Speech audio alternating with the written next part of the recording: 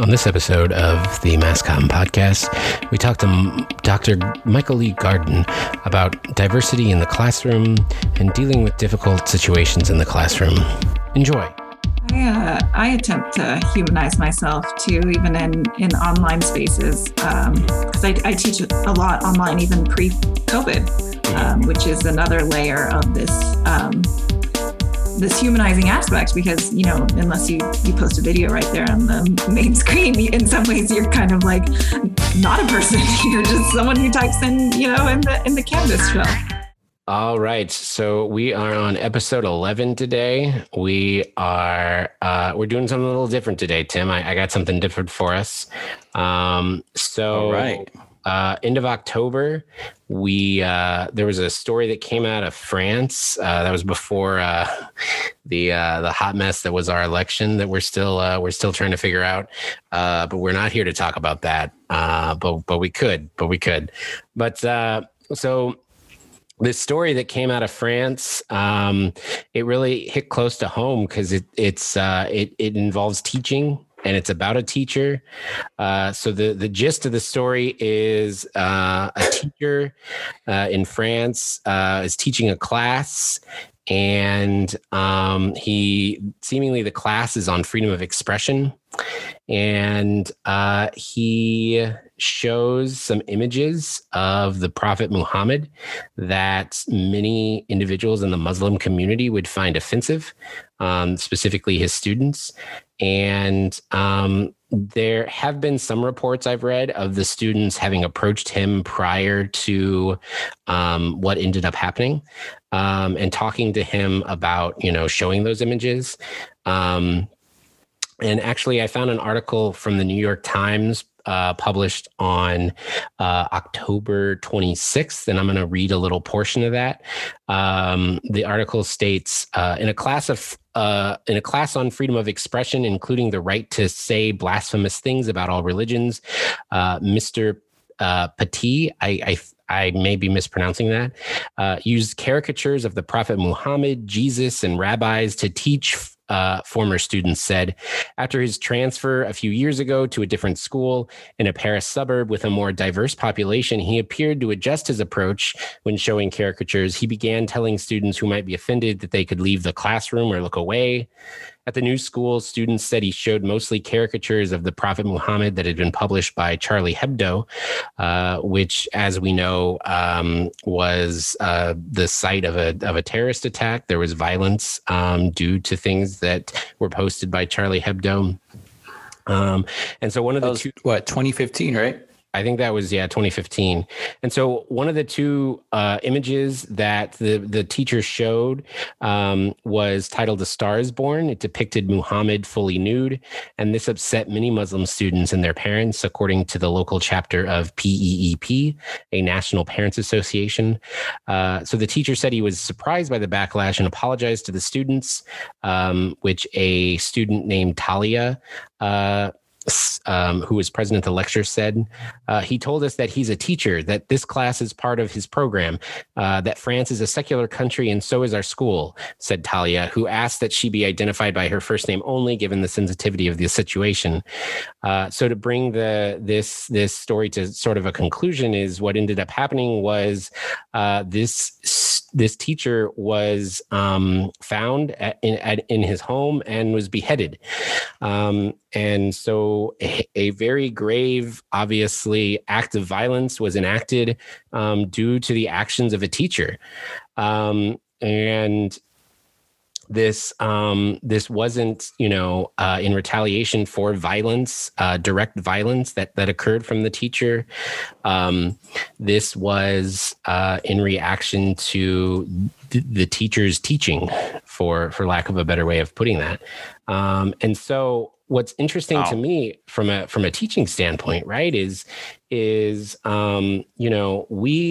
we very much, I think, live in a world where we don't walk into a classroom assuming that anything we may say or do would get us murdered, or would offend anyone on such a great level that it would lead to that.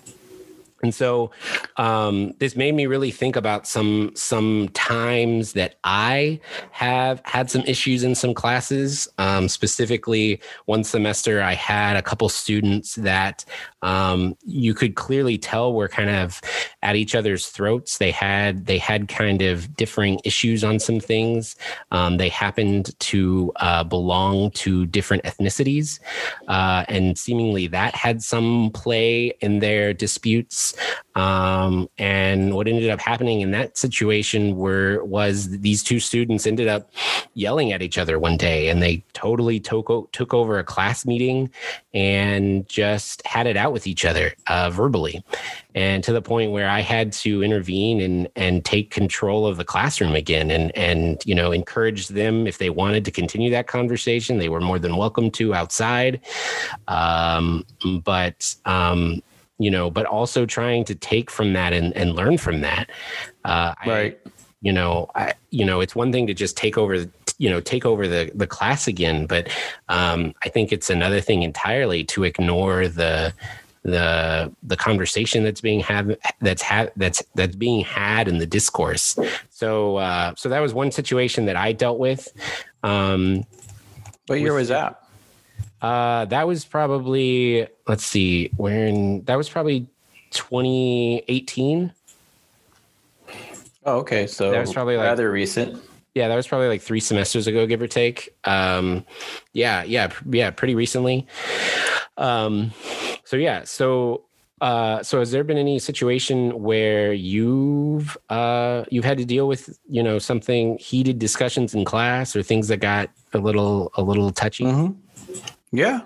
I mean, it's part of the educational experience, and if you're not going to hash out your differences in a classroom, you're going to do it somewhere, right? Especially if you're vocal, you're passionate about something, whatever issue is on the table.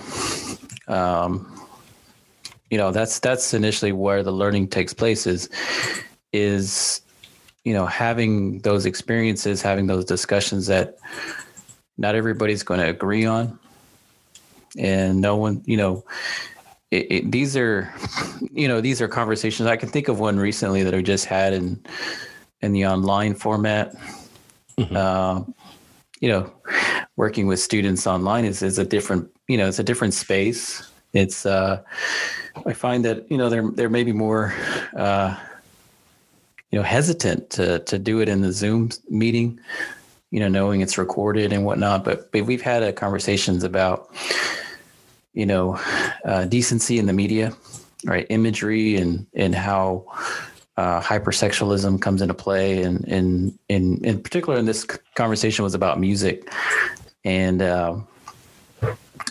should it's a song that I just learned about through this heated discussion, if you will, called WAP. Yeah, it's number 2 on the Billboard. Absolutely. And one student indicated that it's quite telling of the music business that this is the number 2 song in the country, WAP. And I said, well, I don't know, I've never heard of WAP before, but they were having that conversation about decency, and one student on the end saying, hey, well, this is First Amendment, everyone should have the right to speak their mind in a song, and regardless of if it's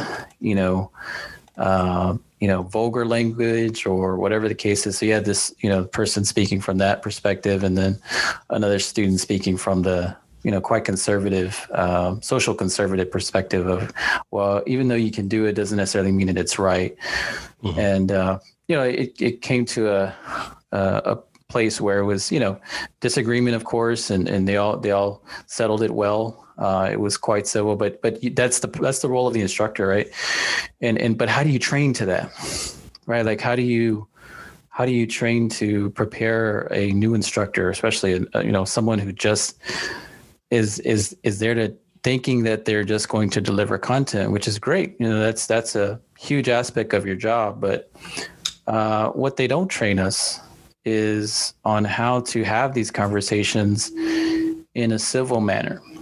right? With mutual respect, regardless of race, religion, creed, or whatever the case is, right? That we have to work on ourselves in this job, and we have to, society has called upon us, especially over the last year, right, to really look within ourselves as instructors, as leaders of a college, and just to really be mindful and open and actively listening, because not every student's going to engage that way. We all want them to, right? But, like you were saying earlier, it's hard to read the room in a Zoom session, or even in, versus being face to face, right? So you have to really dive in. I think this has been an extreme learning experience for all of us, not just to learn the technology, but really how to have these kinds of conversations where, we're going to disagree. And that's really, where a lot of the learning comes from. But how do we do that and create a civil environment? Right. Because of all the things that are outside of us tend to look quite uncivil. Yeah, absolutely. And so, so this week a little bit differently. So normally we've been bringing in people to talk to about mass comm and working in the mass comm field, video games, things like that. But so this week we're going to take a little detour of sorts, and we're going to talk about being teachers, right? We're going to be talking about teachers in the classroom and being good teachers in regards to facilitating conversations with students that are from such diverse backgrounds. And so to help us with this conversation, we are bringing in Michael Lee Garden to talk about this. And Michael Lee is a professor with us at Northwest Vista College. I will let Michael Lee introduce themselves, and we will continue this conversation. So welcome, Michael Lee. Hi, thank you for having me. I think I had told you briefly that it's always been my dream to be on a podcast. And I'm sitting here wishing that I had a microphone, because part of my love of podcasts is kind of like the auditory sensation that you can sense from good microphones and just it being a conversation. So we'll pretend that I sound really crisp and you can really hear the cadence of my voice. But I thank you so much for having me. No problem. So so Tim and I were just talking about some situations that we have experienced throughout our time teaching, where maybe conversations got a little heated, or the topic, got a little conflicting. So I guess to start off, can you tell us about a time in one of your classes where things maybe got a little heated, and how did you deal with that? Yeah, thank you. I teach right now at MVC English courses and a course in the humanities department titled American Minority Studies. But my background is in women's studies, and specifically the subsection under women and gender studies that is LGBTQ studies. So it's probably not surprising that it's hard for me to even pinpoint just one time that things have gotten heated and sort of controversial in the classroom. But also I just want to offer that sometimes these experiences are not just about the content, because it's easy for us to say, but I think difficult for students to really perceive us as full and normal and everyday people. So sometimes when heated discussions happen, it's challenging for you to know that it's also about you and who you are and how you live in the world. It's not just a, cold and distant topic. Absolutely. So one of the most challenging experiences I've had is, I'll never forget, I was teaching a piece called the Trans Feminist Manifesto. And there was a student who was very upset and disturbed by the piece of writing, the content, the approach, the discussion questions that were being asked. And I had a Women's History Month event that I was facilitating later at that institution. This example is not from NBC. It's at a previous institution. I'll leave out who the institution was. But of course. The event was talking about challenges for LGBT students at this institution later in the day. And that class was invited to the event. And this student wanted to have a sit-in and stop that event later in the afternoon from happening. Wow. So that was definitely one of the most challenging things I've experienced. It wasn't even just in the classroom. It sort of lingered and bled into other aspects of my job and work at the institution. It ended up being okay. You know, I was really worked up. And what I did was contacted my mentor. I thought, you know what? There are people who have come before me who have dealt with this, who have dealt with similar things, who have dealt with maybe even more challenging things and things that were very deliberately direct attacks, because my mentors were largely feminists of color and queer feminists of color, and in institutions before me that were structured to ensure that folks like them weren't even part of those institutions. So I knew that they would have some skills and advice for me, and they did. And they said, go ahead and go on with the event. And if something happens, we'll deal with it in the moment. And nothing happened at the event. It was well attended, and there was not a sort of sit-in or attempt to interrupt that event. But it's definitely something that is, very pressing to my memory. I will never forget it, in other words. Absolutely. Yeah. No, that's a great example, and something that poured outside of the classroom. That's how we started talking about today, in regards to the incident that happened in France, with the student, the teacher that was very tragically murdered, due to seemingly the way in which they were teaching some things, and they offended some students, and it very much got out of hand. But yeah, that's so crucial that, we have to struggle with this and struggle with the boundaries of freedom of speech and things like that. And kind of a question and topic I'd like to talk about and get Tim's perspective.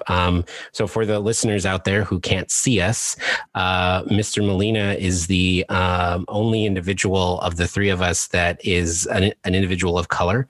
So right now in the world, obviously we are, as a country, as a community, struggling with race relations and how to deal with students of different races and ethnicities. So Michael Lee, as a professor of not of color, how are there any experiences you've had specifically with students of color that have challenged your views or made you question things, and how have you dealt with that? Yeah, I love the question. Thank you for the question. I wouldn't say that I can pinpoint something that has challenged my views, but definitely showed me how to be more explicit. So I think it is an absolutely understandable and productive question to ask. How can a white woman be teaching feminists of color, be teaching about critical race theory? Is that taking an opportunity away from someone else who is a person of color who could do this work? Mm-hmm. And so in those important questions, I think I've tried to make it even more explicit that I have a luxury in being able to stand at the front of the classroom and talk about racism, and people won't charge me with having an agenda, with being malicious, with trying to do something, that would undermine the class or the institution or the education system overall or the government overall. I have the luxury of doing so. So I want to continue to use whatever platform, as long as I'm a teacher, and whatever discipline, right? Like that could be in a college writing classroom as well as courses that are more focused on these topics. And I think that out of hearing students, I want to continue to remain explicit about that I know that I benefit from the system of white supremacy. And one of those benefits is giving me this luxury of neutrality when I speak about race. And I want to continue to use that opportunity. If I'm going to be perceived as neutral, then it is, I feel, my job as a white ally to continue to do that work. Wow. So Tim, not to put you on the spot, but what can you speak to in regards to this? I would love your perspective, both as a more seasoned professor than myself, as well as somebody who grew up in San Antonio and is a person of color. Oh, man. Well, I grew up in Dallas, but I got here as fast as I could. Okay, there you go. So I growing up in the Metroplex area, and I know Michael Lee did too. That's something that we bonded on a few years ago. And thanks again for being on the show. I think this is probably the best PD. I think some faculty out there hopefully would get this week, with all the stuff happening in the world.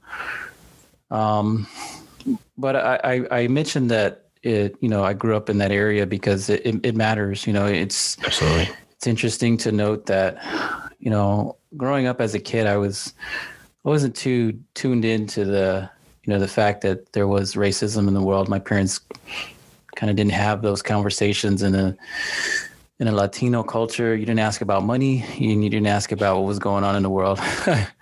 All I knew was Michael Dukakis and George Bush. That was the first sort of political discussion we had. But it was probably like in fifth grade where, I was called, beaner and things at lunch that kids just say because they're just being kids. And, that's something that is harvested in those types of households that, you don't check themselves at the door and say that's inappropriate, right? And that's the first time I'd ever heard that kind of comment. And so, it didn't really bother me as much. But in high school, there's obviously stories of, this stereotypical Hispanic or whatever you want to categorize me as, Mexican American kid, trying to belong to something. And so I joined Ballet Folklorico, and I learned a lot about my culture through that course, and I'm very grateful for it. It's not the reason why I joined, because I was probably like the only guy that wanted to hang around with a bunch of Mexican girls, right?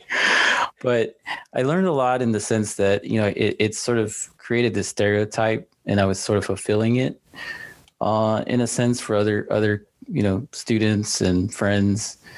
And so you're kind of caught in this duality of, hey, well, I don't want to fulfill that stereotype. That's not necessarily who I am. But at the same time, it's like, hey, it's part of my identity. It's part of my cultural identity. So growing up, I was quite comfortable with that. I even joined a group of friends who started like this lowrider car club. And lo and behold, my brother was in it, and he got more flack from the campus police officer for it than I did, because he had the older sort of gangster looking car, like an 84 Cutlass, man, with spokes, and all it was missing was the hydraulics, and yeah. Even had like the Pachuco Cholo hat going, and he had like muscles, like he just got out of prison or something. But he would definitely get harassed by the campus police officer for parking on the line in the parking lot, and we got a ticket for it.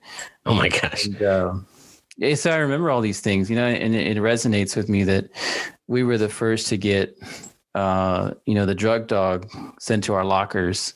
We were the first to get our cars looked at and get called out of class because they smelt something, Mm-hmm. So I guess in saying all this, it creates, this perspective. And we share that with our students in being in a class like mass communication, where, we're studying racialized media and stereotypes and racism, to be blunt, in these productions that take place, and, all the way back into Woodrow Wilson's invitation to people to watch the screening of, I forget the film, but it's highlighting the KKK. And so it is pretty extreme content that, doesn't necessarily get written by the author of the text, but it's included because, hey, you know, I've come to a place in my career where I'm not just going to give you a grade. You know, we're not just going to cover content. We're going to meet learning objectives, yes, but there's some underlying objectives here that need to be targeted. They need to be discussed, just for the sake of our civility, right, in this country. And if you're not going to get it here, I'm sorry, but you're going to end up with, you know, someone who's going to get a degree. Maybe he's really good at what they do, right? Maybe they balance budget sheets really well, right. Or whatever it is out in the community, but has never had the opportunity to have those conversations and maybe had their perspectives challenged, because that's what leads to bigotry. You know, that's what leads to hate, and it's unfortunate, but I think we've reached that threshold in our society where, you know, we would wish upon everyone who gets a college degree to take a course with an instructor that is not hesitant or fearful to discuss these issues, regardless if it's an English class or mass comm class or a history class. You know, it's what's interesting over the last 6-7 months that I have my kids here, one 5th grader, one 2nd grader, is that you can begin to see where, you know, kids have been left behind in the critical thinking arena for such a long time. And when they get to a college course, they're not ready to have these conversations. And it's not to their fault. It's because the methodologies of delivering just simply fact-based content is not enough. It's not enough for the 21st century thinker. It's not enough for, you know, me to hire somebody who can teach content, who knows content, but doesn't put their soul into it. You know, they've really got to grapple with themselves here. In an environment that we live in, it calls for that. Now, I don't know how you guys feel, but being a person of color, like when I still hesitate, I still get clumsy. I got clumsy the other day because, you know, we were analyzing some NWA F the Police video together. And this was selected by a young white female student in my class. And, you know, unfortunately, I think nobody, including myself, was ready for that imagery, even though I'd seen it plenty of times, like as a kid, because I'd be the first to tell them, hey, I watched this, I listened to it, and, you know, it influenced me, and probably not in a positive way. But we have to begin to see it from a different lens. Like, yeah, this is hypermasculinity to the T right here. You know, this can lead to a lot of, you know, negative perceptions of females, how to treat them, right? Or how to respond if you get pulled over, like God forbid, you know? So there's a lot of incivility messages there. And I don't think we were all ready for it. So it was at a place where I myself had to go back to the class and say, hey, look, I messed up here.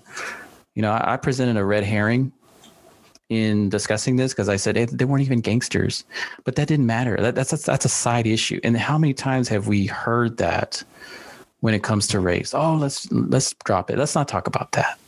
Can we not talk about that? Or I'm the least racist person in the world. You know, it's disheartening to hear that at all levels, right? Especially at the top. So, you know, teaching as a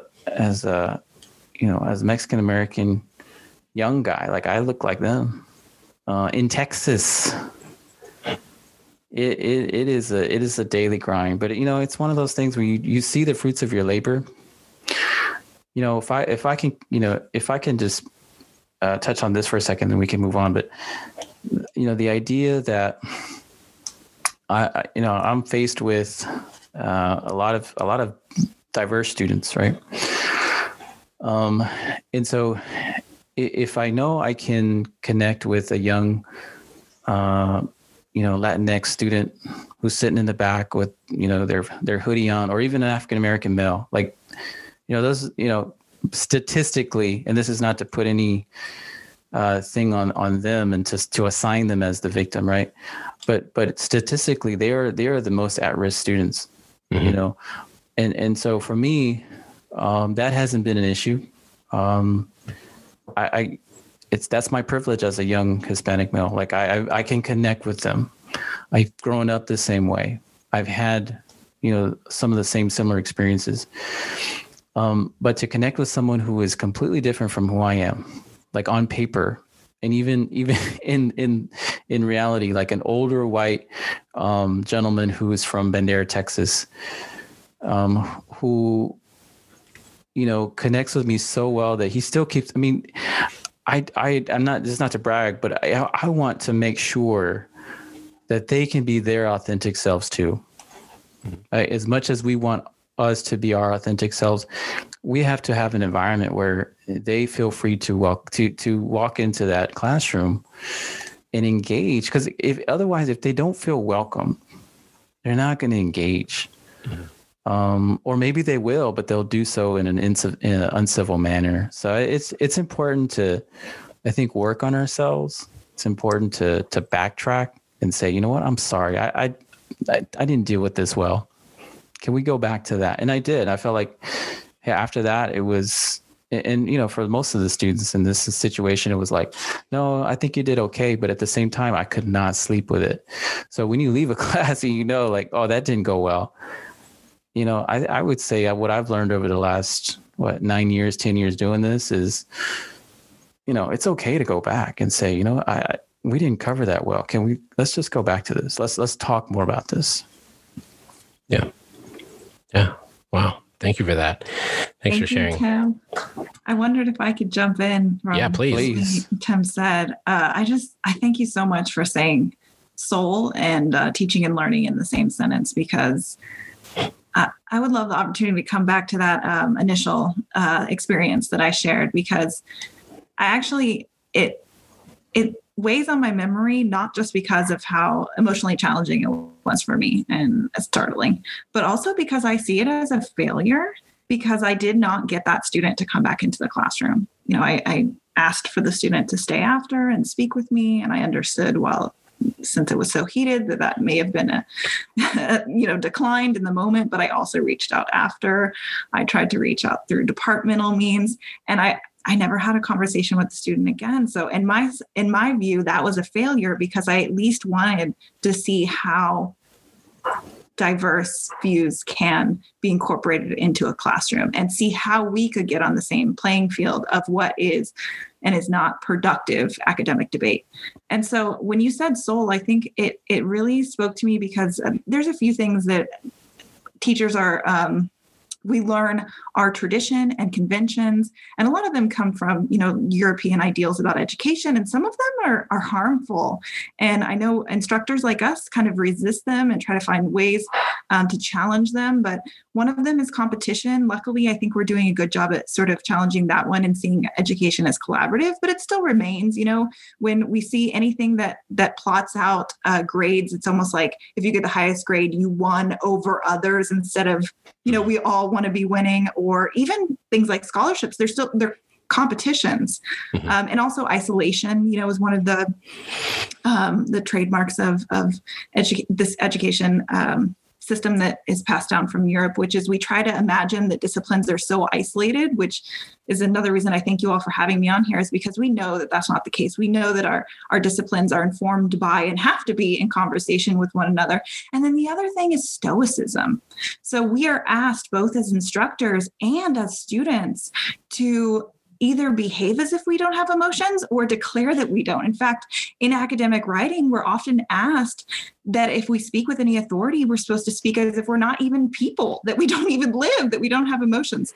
So coming full circle back to that experience that I had, I think one of the things I learned from it is that I needed in some way to prepare students to have emotions in the class and to tell them that that's okay and that we're going to deal with that. So I just attended right before this a session about syllabi, and we were looking at our own syllabi. And I just want to share with you all that I have included in my syllabi now some statements about letting students know that it may be frequent and appropriate for them to feel discomfort, frustration, despair, even defensiveness about the content, because we're talking about racism, we're talking about sexism, we're talking about homophobia, we're talking about economic exploitation.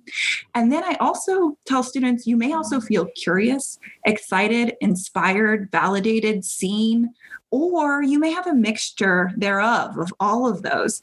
And I think that maybe had I had even just something like that in the syllabus of that semester, that I could have preemptively engage with the student by saying, it's okay if you feel defensive. It's okay if you're even really mad.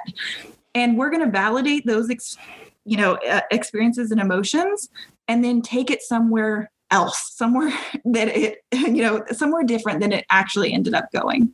Yeah. So thank you, Tim, for saying soul. Yeah. No, that's that was really great. And I think that's the message. I've been in the process of interviewing and talking with a lot of people about my teaching strategies and teaching philosophies and things. And I think one of the keys that I like to highlight is that, and I think the thing that's been lost in a lot of cases is we forget we're teaching human beings, and two, in that we forget we're humans. I don't know how many times during a class, we're talking about video games, and especially when the pandemic hit, I talked about how my wife and I played Animal Crossing, and students just lost it. Like, what? You play that game? And it's like, yeah. It's like, do you wanna come visit the island? Like, yeah, let's do it. And they totally changed. They totally changed their perspective because I'm a human at that point. Like, I'm not this studious, elevated professional. I'm just a person that likes to play Animal Crossing. And yeah. And so that kind of leads me to, another point I wanted to make in regards to showing our humanity. As professors, what are some ways that you illustrate to your students that you're like, human, you're like regular people? Like regular people. Yeah. You have interests outside of the classroom. That's kind of the key, like, right? Yeah. And it makes a difference. One of the things that I was, I guess, really anxious to do as an instructor was to keep all my students, not have any students withdraw. And, they teach you retention strategies and all these things. And I don't know if there's any other way to do this better than just. Well, let me backtrack, because in mass communication, we study music, movies, and so forth. So we have these conversations all the time, and it's relative to the content. But even somebody who's outside of the discipline, I think, could do the same thing and really just start a playlist. Do something where you can tell them more about you rather than just in the icebreaker moments, right, of the first part of the semester, and it's all nice and everyone's smiling. But it's at moments too where it gets tough, in the grind of mid-semester or the latter part like we're in now. Is just taking those moments to experience with them what's going on, whether that be the current event of the day, which there have been plenty, but also I think tying that to your examples in especially if you're covering content, I think it's extremely important to stop and think, how does this impact my life, or how has it impacted my life? And if we're making this podcast for various faculty, I think that could happen obviously a lot easier in the humanities and social sciences. But even something like math. I think one of my favorite math teachers was always giving us problems with our names in it, right? Or like with their name in it, something as simple like that, or just the fact that they have gone through an experience, right? And I remember one math teacher just saying, guys, I can't do this today. Let's just do this and then we'll call it a day, because something had happened in his personal life. And I was like, man, that's pretty good. Like, this was probably the class I learned the most, and that was the case of, hey, this person is a human, right?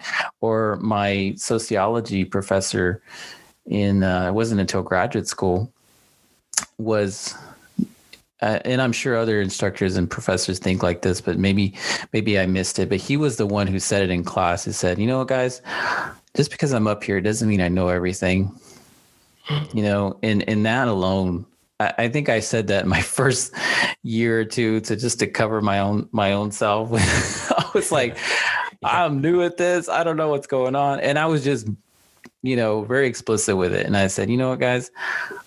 And I was, teaching more speech courses at the time. And I was like, and I get nervous. I still get nervous. I'm nervous right now. I don't know everything. And, it works because I'm still here, right? No, it's so essential to be your authentic self. And then they'll know that they can be their authentic self too, because it's a grind. Like this is not an easy profession, because if you really think about it and people ask, well, why? Well, it's because we've got to talk about these kinds of things, right? We have to talk about race. We have to talk about, the inequities in life, due to the fact of, how things have evolved socially, racially, economically, right? Because we have an extreme difference between what it means to be doing well in this country versus, someone who's on the fringes. And, I being my authentic self, one of the ways I connect with students is by letting them know, like, yeah, I've lived a very privileged life, even though I'm brown. My parents didn't go to college. I was the first to go to college.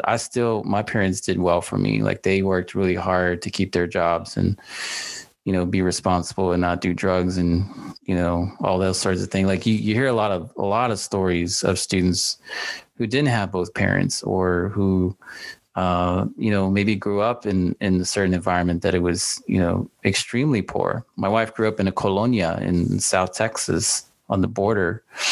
And, it's not necessarily what you think. But it was still, it's extreme poverty. Mm-hmm. And so I think just acknowledging the fact that knowing who you really are, again, this goes back to working on ourselves. And it's one of the things Dr. Kendi said on Wednesday was like, yeah, we really, really need to work on ourselves and continue to work on ourselves. Because, that's just a human trait for us to forget, right? For us to forget how we got to the positions of privilege that we're in. And I think in seeing that, students can really, identify with the fact that, we struggle too. We're still struggling. And the idea is not to, get your degree and forget of all the troubles in the world. But it's to be an agent, right, of change in some way. And this can be in the small discussion we're having. It could be in the discussion that you need to have with your family about, media literacy or how to be a better writer or whatever it is. That's, I think, the fruit of the labor, right? Is the education that they get can then be expanded upon and provided to their own families, because they're going to have the privilege too, right? To know those different perspectives that we teach in different ways of thinking, because it really is empowering. I don't think we realize it until we get to about this age, right, guys? We're like, our education really did us well, because, and it's, the measure is not my car, of course, because otherwise I'd fail. But the measure is like, hey, it's going to be okay. Like, we'll figure a way out of this. we'll do something, right, to ensure that, everyone around us, our family and friends, are taken care of. We'll adapt, we'll overcome, but it's training the mind to do that and to not shy away from critical conversations, especially if you're dealing with a death in the family or COVID, mm-hmm. or anything that's going to challenge you financially. I think a lot has to be said about that, and doing the work that we do. And I kept saying this all week because we're still waiting on the election results. Whoever wins, because I'm looking at the faculty enrichment calendar, and feel free to chime in, but I don't see like this is great training. I've got it right here, but I don't see the critical. Let's talk about when you get a Charlie Hebdo case, right, or you get an El Paso shooting, right? How do you approach class the next day? Mm-hmm. Right? How do you navigate? And lo and behold, we're having a conversation about gun control. How do we do that? Right? And it's tough. It's not easy. And but at least it needs to be had. Mm-hmm. Right? Because I think a lot of us would avoid it. I'll be the first to tell you I have avoided certain tough conversations. I have taken something out of my plan because I wasn't up to it, right? I didn't want to own up to it. But we're here to proclaim that it's necessary. It needs to happen. And so we can cultivate that. I think we'll be in a better place. Yeah. Wow. I attempt to humanize myself too, even in online spaces, because I teach a lot online, even pre-COVID, mm-hmm. Which is another layer of this this humanizing aspect. Because unless you post a video right there on the main screen, in some ways you're kind of like not a person. You're just someone who types in in the Canvas shell.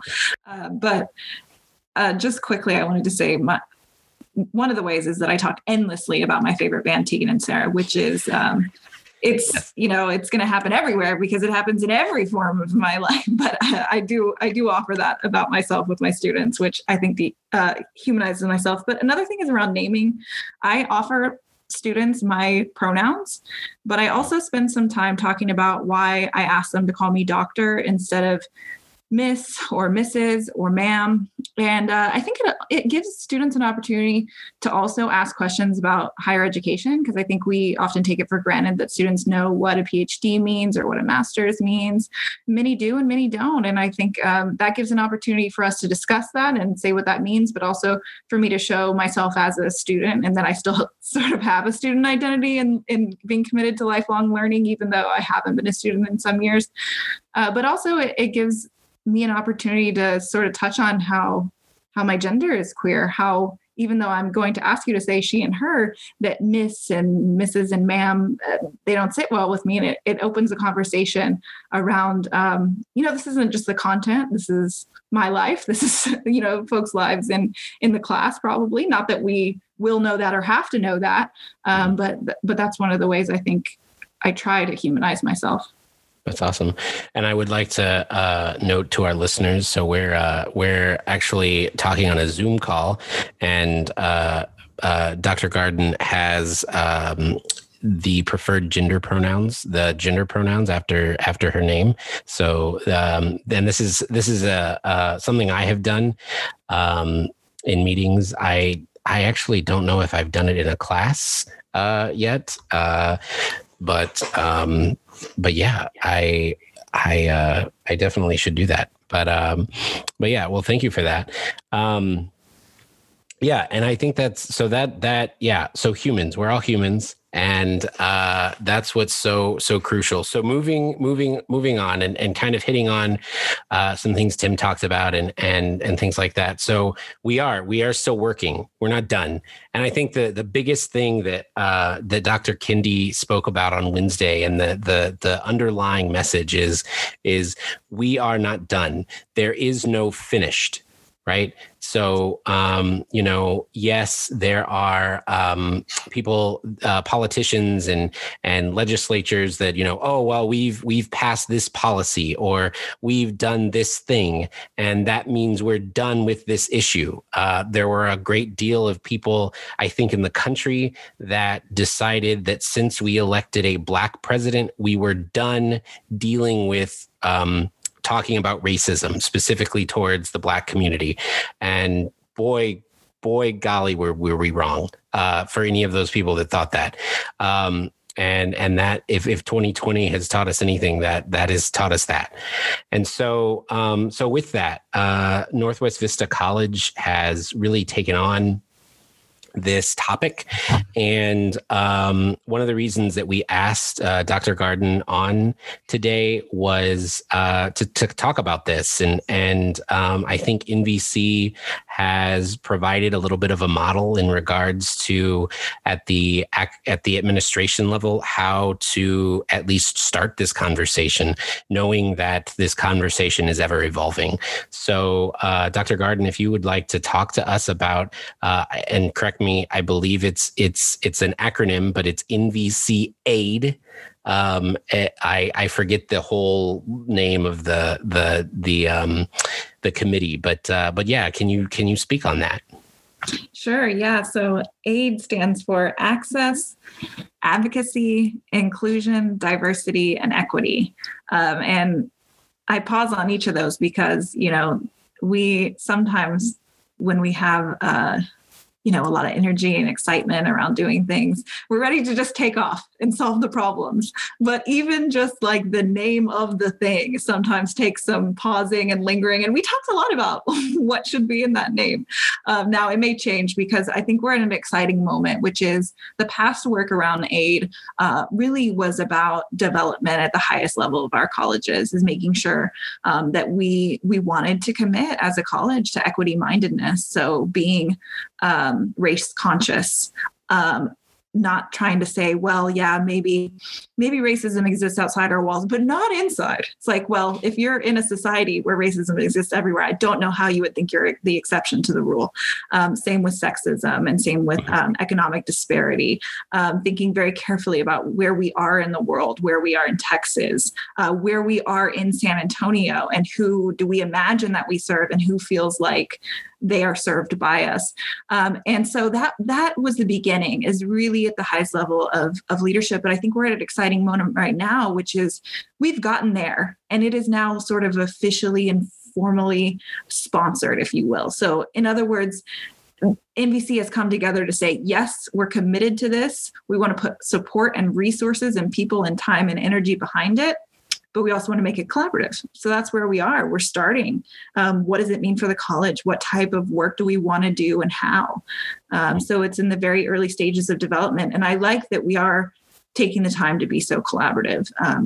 We needed to have conversations at the level of leadership of our administrators, but to see any change, we need everyone together, including students. We need students to guide this work. We need students to tell us what inequity might look like in the classroom in ways that we might have spots that we don't see because we're the ones at the front of the classroom we might not see. So that's where we are. Awesome. That's if I could jump in on this, because it's become apparent, that when something bad happens, right, it takes someone dying, right, at the hands of someone else on camera, right, for that to take place. But I think if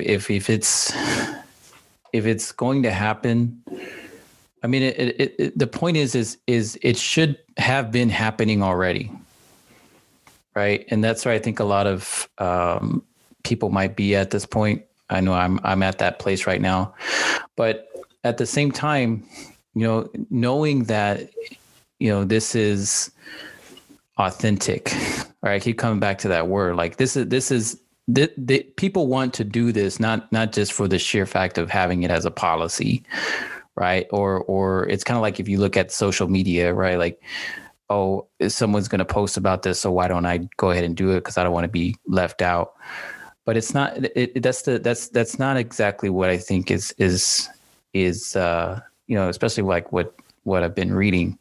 Dr. Kendi or Dr. Harper, right, who spoke at the convocation for Notas Vista, who's a USC professor for race and diversity, who said, a lot of this is going to look clumsy. It's going to be clumsy. And I felt like when we started doing a lot of these things that, it's a little overdue, but at the same time, at least the college is taking, the appropriate steps, the appropriate measures. But it's not, it's not necessarily something that we need to see as, oh, well, let's implement these practices and then it'll just go away. No, this requires constant work, right? Just like working on ourselves requires constant work. It's a lifelong journey that, and I'll be quite honest, like that all of us have to experience and say to ourselves, yeah, I've probably had those sentiments before, or I've thought that way before. And now I realize that was wrong. So yeah, I just wanted to point on that, because that I think that's important. That's a critical step for each person, including myself. Like, I'm not here to tell anybody what to think or anything like that. But the idea is that it's evident in all of us, right? That we, need to continue to work on ourselves. And in some cases, like I had to do this with my son this morning. He was so upset that, he doesn't really get to talk much in an online environment to his teacher or with his class. And I said, it's okay. Let's just take a step back here. Let's go for a walk. Let's talk it out. Let's just, let it be what it is. And the work is going to be tough, right? And these conversations are very tough to have. Mm-hmm. But I think over time, as I've learned through my college teaching experience, it was always play the safe game, right? And I'll be the first to admit, like, it took me a long time to alter my curriculum, right? To address, why it was CBS didn't want to have, I Love Lucy. It was an interracial couple, right? And that was problematic for its viewers. But guess what? It ended up being a hit, right? And, just bringing that to the table, right, was hard for me, right? Because it was like, oh, let's not mess up the nice flow we've got going here, right? But what good does that serve anybody, right? It's a paper without any soul in it, right? It's something that will never get you to a place where, you no longer harvest hateful ideals.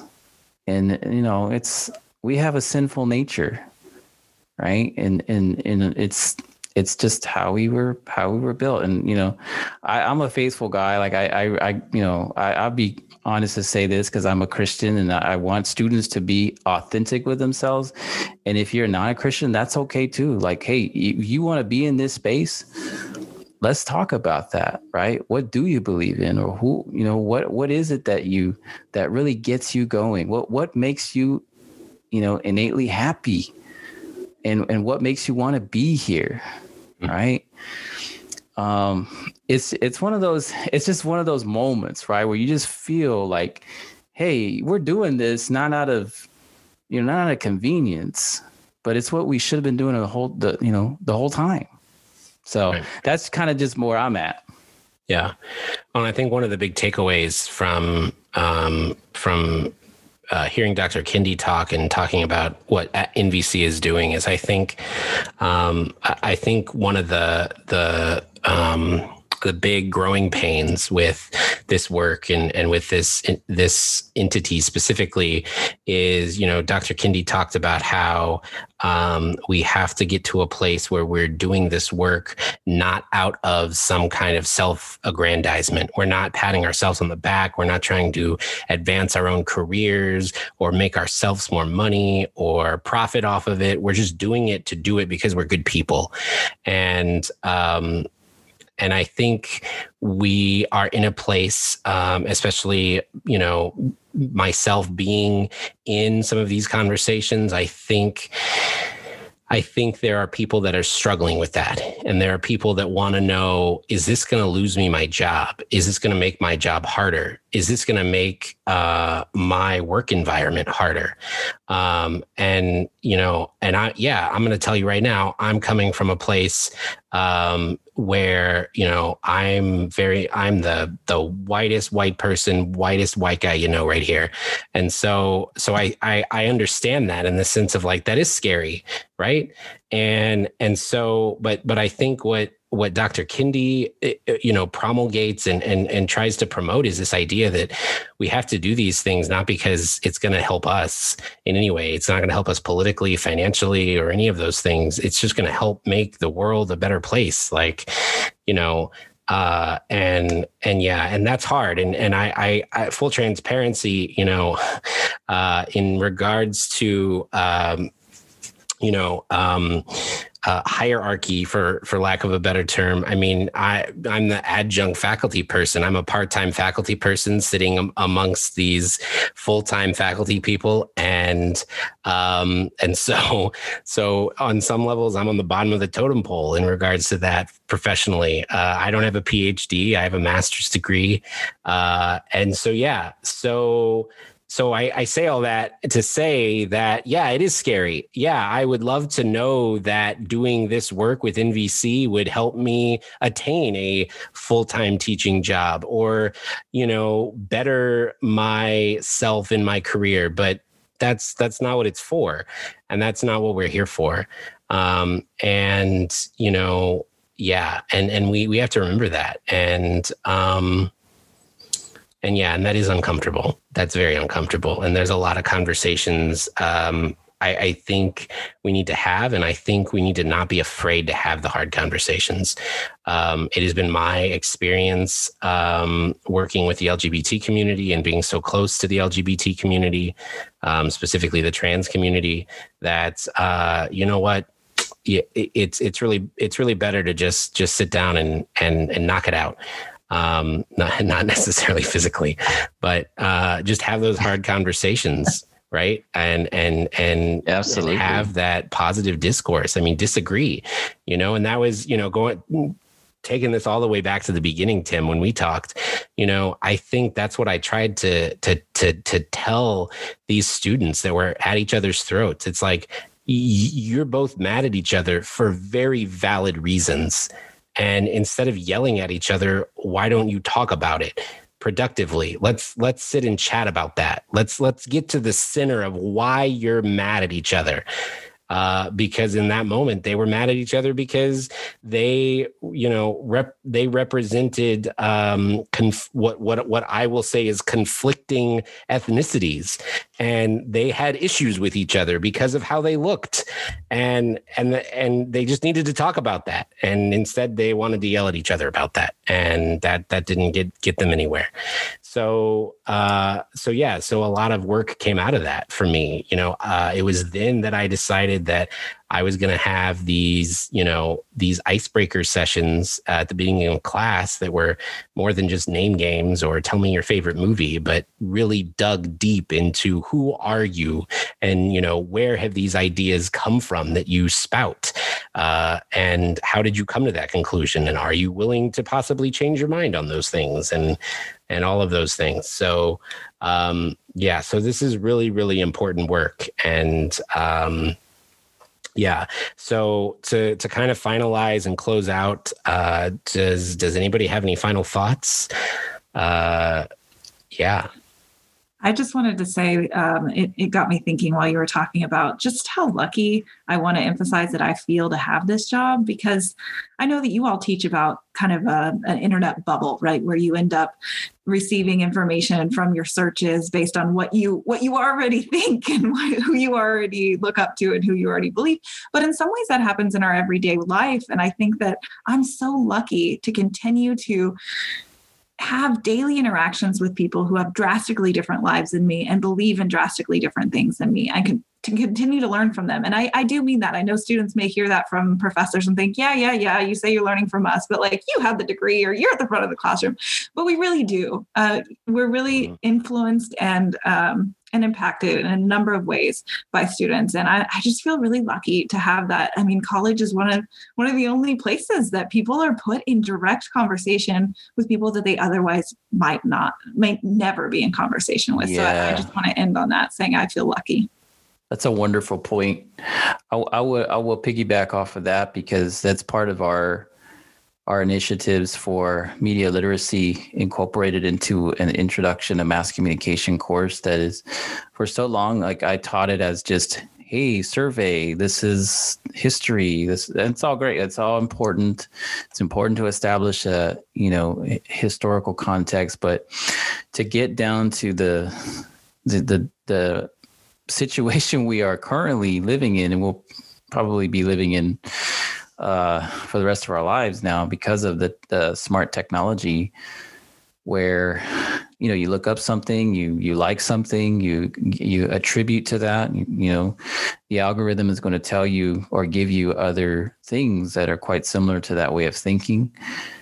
So it is transformed our society, I think. Some good, some bad, but it's important to be aware of that. And I think it's one of those areas where it creates a lane for us to talk, right, about issues and with people that may have different points of view. And the college setting is built for that. It's completely necessary. And it's, that's the role of the community college, or one of the roles, right, is to allow students a chance to discuss and to open their perspectives. It's not to change their mind, but it's to enhance their principle, right? It's to enhance the fact that we need to have mutual respect for any human being. And regardless of how they look, regardless of how they speak, or how they, prefer to be named or called, whatever it is, right? Be your authentic self. And if we can create those environments, which I know, Michael Lee, you do a wonderful job, Mark, and, anybody who's listening, I think if you were intrigued to click on this and listen to it, great. And we hope that we provided some interesting and good conversations that you can then carry on with your departments or whoever it is that you want to, extend and learn with. The whole point, I think, was that if you are looking for ways to engage your students and provide that learning outcome or that educational experience that they so often miss and is so critical in this time, that we really have to have more training around this. I know I would love to go to those trainings and maybe lead one of them one day. I don't know everything, but I will tell you from my point of view, being one of the younger faculty and how I look is obviously giving me a lot of privilege. And I have a lot of students that tell me things that they probably wouldn't tell a 60-year-old white male, because they feel like they look like me and they can tell me, but they really do struggle. They really do. And it's important that we allow them to be their authentic selves in this learning environment, and to then engage and tell us, how do you feel about this? You have to feel something. And if we can provide you with a different point of view or a different way to look at something, that's priceless. Absolutely. Well, I think that is our episode. We normally end, and I guess we'll continue to end. So if people have listened and are interested in finding out more about how to reach out to you, Michael Lee, would you be willing? How can people find you? Sure. Yeah. You can find me through our Alamo email. I am mgardin, which is GARDIN @alamo.edu. Excellent. Thank you. Thank you so much. Thanks, everybody. I think that that concludes this episode. Be sure to. Yes, thank you all. Thank you so much. And be sure to listen to our other episodes and check us out. Thanks.